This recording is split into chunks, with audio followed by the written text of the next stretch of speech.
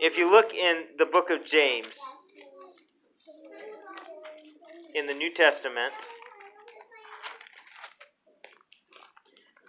we're given Elijah's faith as an example.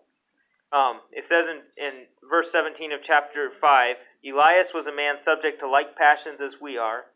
He prayed earnestly that it might not rain, and it rained not on the earth by the space of 3 years and 6 months. And he prayed again, and the heaven gave rain, and the earth brought forth her fruit. He's given to us as an example of a man who got his prayers through, and God worked his will out through Elijah's praying. God used Elijah to pray, and God heard his prayers, God answered his prayers, and God worked through his prayers. And so we've talked about his faith, we've learned some lessons from his faith, and last time we learned about how he was the champion of faith. He won a mighty victory over the prophets of Baal and Ahab and Jezebel and their false worship. In chapter 19 of 1 Kings, we find that this man of faith that James says is a man of like passions. He has similar emotions, attitudes, and trials and infirmities as we have. A man much like us in many respects, except strong in faith. We find an interesting period in his life when Jezebel finds out what Elijah has done.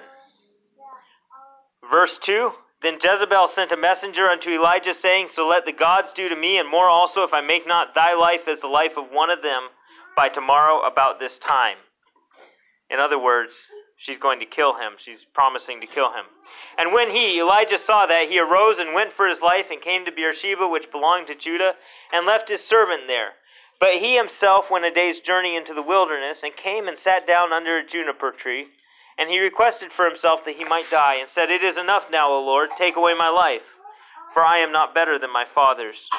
And as he lay and slept under a juniper tree, behold, then an angel touched him, and said unto him, Arise and eat. And he looked, and behold, there was a cake baken on the coals, and a cruse of water at his head. And he did eat and drink, and laid him down again. And the angel of the Lord came again the second time, and touched him, and said, Arise and eat, because the journey is too great for thee. And he arose, and did eat and drink, and went in the strength of that meat 40 days and 40 nights unto Horeb, the mount of God. And he came thither unto a cave, and lodged there, and behold, the word of the Lord came to him. And he said unto him, What doest thou here, Elijah? Why are you in this cave? And Elijah said, I have been very jealous for the Lord God of hosts, for the children of Israel have forsaken thy covenant, thrown down thine altars, and slain thy prophets with the sword. And I, even I only, am left, and they seek my life to take it away. And he said, Go forth and stand upon the mount before the Lord. And behold, the Lord passed by, and a great and strong wind rent the mountain, and brake in pieces the rocks before the Lord. But the Lord was not in the wind. And after the wind an earthquake, but the Lord was not in the earthquake.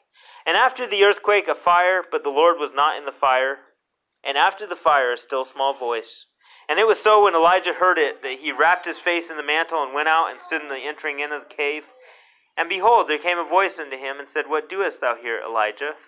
And he repeats himself, I have been very jealous for the Lord God of hosts, because the children of Israel have forsaken thy covenant, thrown down thine altars, and slain thy prophets with the sword. And I, even I only, am left, and they seek my life to take it away. And the Lord said unto him, Go, return on thy way to the wilderness of Damascus, and when thou comest, anoint Hazael to be king over Syria, and Jehu the son of Nimshi shalt thou appoint to be king over Israel, and Elisha the son of Shaphat of Abel-Meholah shalt thou anoint to be prophet in thy room. And it shall come to pass that him that escapeth the sword of Hazael shall Jehu slay, and him that escapeth from the sword of Jehu shall Elisha slay. Yet I have left me 7,000 in Israel, all the knees which have not bowed unto Baal, and every mouth which hath not kissed him. Elijah was a man of like passions as we are, and we've looked at the challenge of his faith, and the circumstances of his faith, and him being the champion of faith. But today I want to look at the comfort of faith. What happens when you're doing what's right, and things go wrong, and because of that, you face discouragement? Elijah is a hero. You look at Elijah's faith. You look at how Elijah trusted God He trusted God enough to go to the king and say, it's not going to rain until I say so. And to tell the king that the king was wrong and the king had sinned. And then he went, and for 3.5 years, he trusted God to take care of his daily needs. He trusted God for his food. He trusted God for his water. He trusted God even to raise a man to life during that time. And Elijah trusted God. Elijah was a true prophet. He was a hero of faith. He believed God. And then, not only that, but God miraculously confirmed Elijah's ministry. When Elijah offered the sacrifice, the prophets of Baal offered the sacrifice, and God answered Elijah's sacrifice by fire. And God miraculously confirmed Elijah's ministry. And so you don't have a case here of Elijah blowing it, Elijah failing in his ministry, failing in his faithfulness to God. But you still, in chapter 19, you have a very discouraged, a very disheartened prophet of God. In the New Testament, we're told Elijah's an example for our faith. I think he's not only an example of our faith when he's standing before Ahab, not only an example of faith when it's not raining for 3.5 years because he said so, but he is an example for our faith when he is discouraged and disheartened and demoralized, because he teaches us that God is still there, even when we are at the end of our rope. F.B. Meyer said, often we lie down on the desert sands like Elijah and think that death is near. But it is not so. God does not judge us by our moods. Aren't you thankful that God doesn't judge us by our moods? He knows the faithful heart that is true to him, and he wants to bestow the crown of life. Not the winding sheet of the desert sands, but the chariot of fire to the homeland was to be the portion of God's faithful prophet. God had a plan for Elijah. And Elijah thought, God's plan is for me to die here in the desert. There's no more usefulness for me. But God had a plan that went beyond that for Elijah. So I want to look at the comfort of faith today. It's not going to be a comprehensive message. I'm not going to cover all of this subject.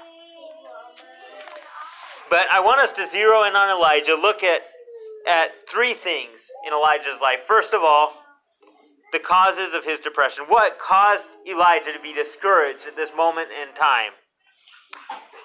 And then I want to look at God's ministry in the midst of his depression. God was with him while he was going through that. Not just afterwards, not just before, but God was with him during. And then number 3, I want you to see God's answer to his depression that came at the end. So, the causes of his depression. Why was Elijah discouraged? Why was he depressed? Well, we don't have to wonder. God said, Elijah, what are you doing here? What are you doing here in the desert, curled up wanting to die? Why are you here? And Elijah told him. Sometimes it just helps to tell stuff, doesn't it? It just helps to be able to say, this is what I'm going through, this is what I'm struggling with. This is one of the reasons we come together to church, is so we can tell each other, this is what I'm going through, this is what I'm struggling with, I need the Lord's help in this area, I need your help in this area. It's one of the reasons we come together. So God asked Elijah, why are you like this? Well, there were 4 reasons he was like this. His circumstances, first of all. Elijah was running for his life. He was under pressure because Jezebel was after him. She said, I'm going to kill him. If I catch him, I'm going to kill him. And there have been a few times I've been in fear for my life. It changes your mood. It makes you depressed. I remember one time when MRSA was going around. This sore you would get that there was it was resistant to antibiotics and it was very dangerous. Some people were dying from it and whatever, and there were a lot of people getting it for some reason. And I had a sore I didn't recognize, and I thought, well, it must be MRSA, and I thought I was on my way out. It turned out to be a wart, which is embarrassing, but a lot less dangerous. So we sometimes go through these times when life seems very, very fragile, and it's a very discouraging time. His circumstances. We can't choose our circumstances. Elijah had just won a great victory. He had just had an emotional high. Well, now he's on an emotional low. So that's one of the things that contributes to discouragement, depression in our lives, is circumstances. Another thing is loneliness. He said, God, I'm the only one left. They've killed all the other prophets. I am the only one serving the true God. Now, he wasn't quite the only one. He knew he wasn't the only one because you read earlier in the story, he'd gone to Obadiah, who worked for Ahab, and Obadiah was a follower of God. Obadiah had hid several of the prophets, and he said, Obadiah, I need to speak to Ahab. And Obadiah said, no way, I'm not taking you to him because you'll go there and disappear. But Obadiah was a follower of the true God. But right now, Elijah wasn't thinking about the other followers of God. He said, I'm the only one left. I'm the only prophet left, the only one who's here spreading your word. And they've killed all the rest. I'm the only one left, and they're after me. Pretty hopeless situation I'm in here. And he was discouraged because of the circumstances, because of the loneliness. He was all alone there. Our circumstances, loneliness can discourage us. Not just actual loneliness, where we're literally the only one there, but sometimes we're the only one. We don't feel like there's anyone to talk to or anyone to listen or anyone who understands what we're going through. And that's loneliness. And so that was one cause. And then, it's kind of implied here, but there was silence from God. Now, God did speak to him during this time. The angel of the Lord came to him and said, arise and eat. So God had given him enough of his word to sustain him. But God hadn't told him what was going on. He hadn't told him, Elijah, it's going to be okay, you can make it. God hadn't spoken to him. And Elijah was used to this relationship with God where God spoke to him and gave him his word. And Elijah now, 40 days, he ran away and nearly died there, and the angel of the Lord sustained him. But for 40 days, he hasn't gotten a word from God. He went to the mountain of God to get a word from God. And he's waiting for God to speak to him. Not just to ask him questions, but to tell him what's going on. And then he was weary. He was physically weary. He'd been through he'd been relying on God to sustain him. I don't know how much. I don't know if it sounds like it wasn't necessarily a great amount of food even then. But having been on the run and just having had what the angel had given him, now it says it sustained him for 40 days and nights, but I'm sure he was weary. And we see a couple times that he just fell down and slept, which is a symptom of weariness. It's also a symptom of depression. And so Elijah was facing physical issues, mental issues, spiritual issues, emotional issues that all combined. And Elijah was so depressed, he said, God, I just want to die here. Just let me die. And Elijah is a hero of faith. He's a man of like passions. That's what I want us to get to. He's a man of like passions as we are. But God used Elijah. So the causes of his depression, his circumstances, his loneliness, his silence from God, his weariness. In Hebrews, we're told, God says to his children, I will never leave you nor forsake you. I will never leave you nor forsake you. And I want you to know when Elijah was going through this, God did not leave him for 40 days. God did not leave him from the time that the fire fell on his sacrifice till the time that God spoke through the still small voice. God had not disappeared. God was still with Elijah. Elijah just didn't realize that God was with him in that measure. So how did God minister to him in the midst of depression? And by the way, these are ways, if you know someone going through a hard time or you're going through a hard time, these are kind of practical things too. First of all, God gave him food. It says the angel came and touched him and said, arise and eat. And there was a cake and a cruse of water, or a bottle of water, and he did eat and drink and laid him down again. So God sent an angel to give him something to eat and something to drink. Gave him food. Gave him rest. After that, he went to sleep. I remember at Bible college, Brother Hayford, the president, said one time, of course, all of us, you're 18, 19, 20 years old, and you think you can live without sleep, and you can't, and you just get crazy after a while. He said one of the most spiritual things some of you can do is go to sleep. Some of them were already spiritual like that, but some of us, needed that advice. One of the most spiritual things you can do is go to sleep, get some rest, get refreshed, get rejuvenated. God wants us to He built a day into the week so we can rest, and God wants us to take advantage of that. So God gave him food, He gave him rest, He gave him protection. Jezebel was after him, and yet Elijah laid down and slept. And that had to, either he was just so ready to die he didn't care, which is a possibility. But still, God protected him while he was sleeping. Nobody came onto him. None of Jezebel's men found him. And he survived. He gave him protection. And then God did something that He wants every single one of us to do. He listened. He opened His ears and listened. He said, Elijah, why are you here? What are you doing here? He asked him, I think, twice.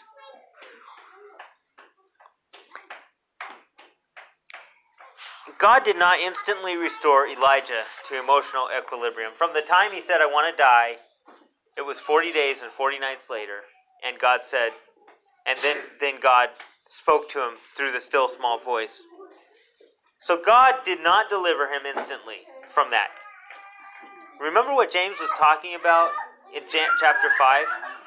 He was talking about healing. He said, go and pray for the sick. And Elijah was a man of like passions with us, and he fervently prayed, and it did not rain for 3.5 years. But I want you to know, Elijah was not healed instantly himself, even though he was a man of great faith and great prayer. God let him go through 40 days and 40 nights. But God was with him during that time, during that trial. God's ministry in the midst of depression. God cared for him. God cared for him in his discouragement. And whatever you're going through today, I want you to know God has said, I will never leave you or forsake you. And He does not leave us. He does not always restore us instantly. Whatever the trial you're going through, whether it's financial or physical or emotional or whatever it is, God does not always send the answer immediately. But God will care for us in the interim. And He cared for Elijah. He kept him alive. He kept him... He gave him a sense. He even seemed to lead him to go to Mount Horeb, where He would speak to him. So then Elijah escapes to a cave. And God comes to him in the cave, verse 15. I'm sorry, verse 10, verse 9 really. He says, what doest thou here, Elijah? And Elijah tells him. And then he says, go forth and stand on the mount before the Lord. Elijah listened for a voice from God. And Elijah went and he watched, and there's this sense that Elijah is expecting something particular from God. Elijah had just seen a big miracle. In fact, Elijah had seen several miracles already in his ministry, and he's probably expecting a mighty manifestation from God here. And so he's standing on the mountain, he's watching, and first of all, there's an earthquake. A strong wind. A wind strong enough to break the rocks in the mountains, but God was not in the wind. And after the wind, there was an earthquake. God was not in the earthquake. And Elijah's looking at these things, these mighty manifestations. He's thinking, surely God must be there. Surely God must be there. And then there was a fire. Elijah had just seen God in the fire. The fire had come down and consumed the sacrifice, but God was not in that fire. God was not speaking to him through that fire. So God was showing Elijah. God was... Well, I think perhaps one thing God was showing Elijah is that God knows our frame. He knows what we're ready for. He knew that at that moment, Elijah needed something different than an earthquake. Elijah needed something different than a fire, something different than a strong wind, a rushing wind. God came all those ways in Scripture. But in this case, God spoke to Elijah through a still small voice.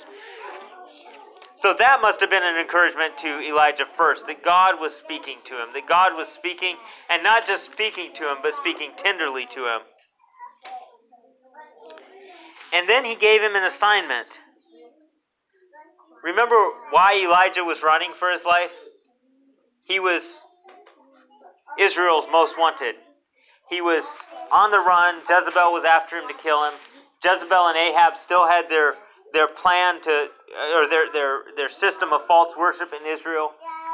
And he said, God, I'm the only one left who's standing for truth and standing for righteousness. And God said, this is what I want you to do, Elijah. Get up, get out of the cave, and I have a job for you. He said, I want you to anoint Hazael to be king of Syria and Jehu to be king of Israel. And they are going to come in and they are going to judge Ahab, and they're going to judge Jezebel, and they're going to tear down this system of false worship. And you think you're the only one left, but I have a plan to restore Israel to worshiping the one true God. And then he said, not only that, I want you to anoint a prophet who's going to take your place after you're gone. Elijah had said, Lord, I just want to die. Just let me die. God said, no, I still have a plan for you. And I have a plan for after you. But I want you to go anoint that prophet, anoint those two kings, and that's your task right now. So God spoke to him through the still small voice. He assigned him to this job, and then he told him, he encouraged him. And by the way, Elijah, just in case that's not enough, that I've given you a purpose, that I've given you that I've spoken to you, just in case that's not enough. By the way, there are 7,000 other followers of me who haven't bowed their knee to Baal, haven't kissed his face, who are still following the one true God. Elijah, you are not alone. You are not nearly as lonely as you think you are. He addressed his circumstances with a plan. He said, you got a job, and this job will take care of Ahab and Jezebel. He addressed his loneliness. I'm going to give you a prophet who you can mentor and who you can train and who will be with you. He addressed the silence. He spoke to him. He addressed his weariness. He sustained him that entire time. And God still had a plan to use Elijah. Elijah was a man of like passions as we are. He was a man much like us in many respects, but he trusted God. He was a man of faith, and God used him even though it seems like Elijah was very weak at this point, just as we're very weak in many points. In 2 Corinthians chapter 12, Paul tells about coming to God and asking him that he take away an infirmity that Paul had. We're never told what the infirmity is. And he said, I asked God 3 times, take this away. And finally, instead of saying yes, and I will take it away, God said, my grace is sufficient for thee. My strength is made perfect in weakness. And then Paul went on to say, most gladly therefore will I rather glory in my infirmities, that the power of Christ may rest upon me. Therefore I take pleasures in infirmities and reproaches, in necessities and persecutions, in distresses for Christ's sake. For when I am weak, then I am strong. God delights to use weak things to do mighty works. Elijah was a man of like passions, and God can use men and women of like passions. As Elijah, he's got a plan for you. He's got a plan for you tonight.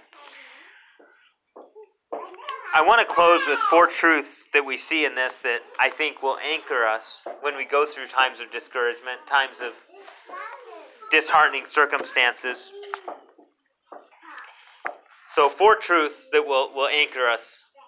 First of all, the truth of God's sovereignty. God is in control. Jezebel was still queen, but Jehovah was still God. And Elijah outlasted Jezebel. He didn't think he would. It didn't seem like he would. But God was in control that whole time when it seemed like everything was out of control. Isaiah 55:9 says, as the heavens are higher than the earth, so are my ways higher than your ways, and my thoughts than your thoughts. And God is working out circumstances. We have no idea what he's doing behind the scenes. So the truth of God's sovereignty. The truth of God's goodness is the second one. During Elijah's darkest time, God was still ministering to him. God was still feeding him. God was still protecting him. God was still caring for him. When he couldn't see that, God was upholding him. Romans 8:28 says, we know that all things work together for good to them that love God, to them who are the called according to his purpose. All things work together for good. God is good. And then the third thing, the truth of God's purpose and your usefulness. If you're still alive, God has a purpose for you. And he's preserving your life for a reason. And I think of Job. Job went through a time as well where he was very discouraged, had reason to be discouraged. His circumstances were awful. But, and we have an advantage Job doesn't have, because Job couldn't read the book of Job and see how it ended. He couldn't read his biography before it was over. But in chapter 42 of Job, after 40 chapters of discouragement, 40 chapters of disheartening circumstances, we read this: the Lord blessed the latter end of Job more than his beginning, for he had 14,000 sheep, 6,000 camels, all these things he had after the trial, after the difficulty. God still had a plan for Job when it seemed like Job's life had completely fallen apart. And then the fourth truth, so God's sovereignty, God's goodness, God's purpose, and our usefulness, and then our limited perspective. All Elijah could see was the threat on his life. You know, we get tunnel vision. We do in life. We do all the time. We get tunnel vision. We only see a small part of reality. And Elijah couldn't see God's plan to judge Ahab and Jezebel.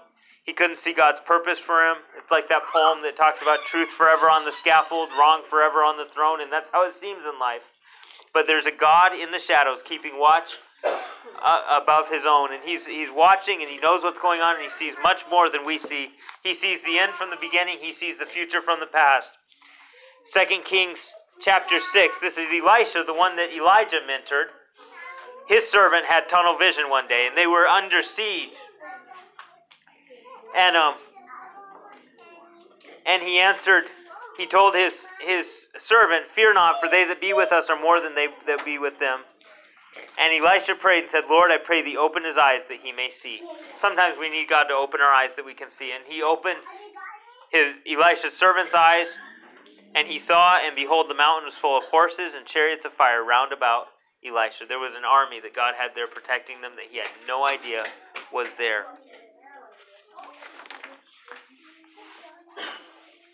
I believe it was William Cooper,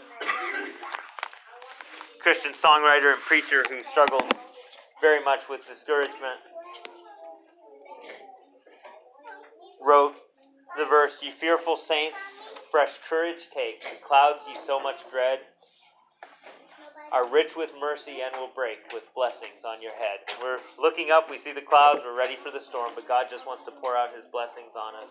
And he was taking Elijah through, he was ministering to him. Elijah was a man of like passions as we are, and yet he was strong in faith, and God was with him through that entire time. God was guiding him. Elijah, we don't see Elijah doing anything wrong during this time, other than, well, he didn't do anything wrong. Elijah was just he was discouraged, he was disheartened. But we see that God brought him all the way through that. God has a plan for his children. He has a plan for you tonight. He has a plan for me. And if we'll hold on to him, he will take us through. Let's pray. Father, we thank you today for your love. We thank you for your mercy and your grace. And we thank you for your care for us. I pray that you'll comfort each one of us, Lord. I pray that you'll help us in our hearts to know the comfort of faith and not just suffering, Lord, but the fellowship of your suffering. We ask that you'll go with us this week, keep us by your grace and under the blood. In Jesus' name, amen. You're dismissed.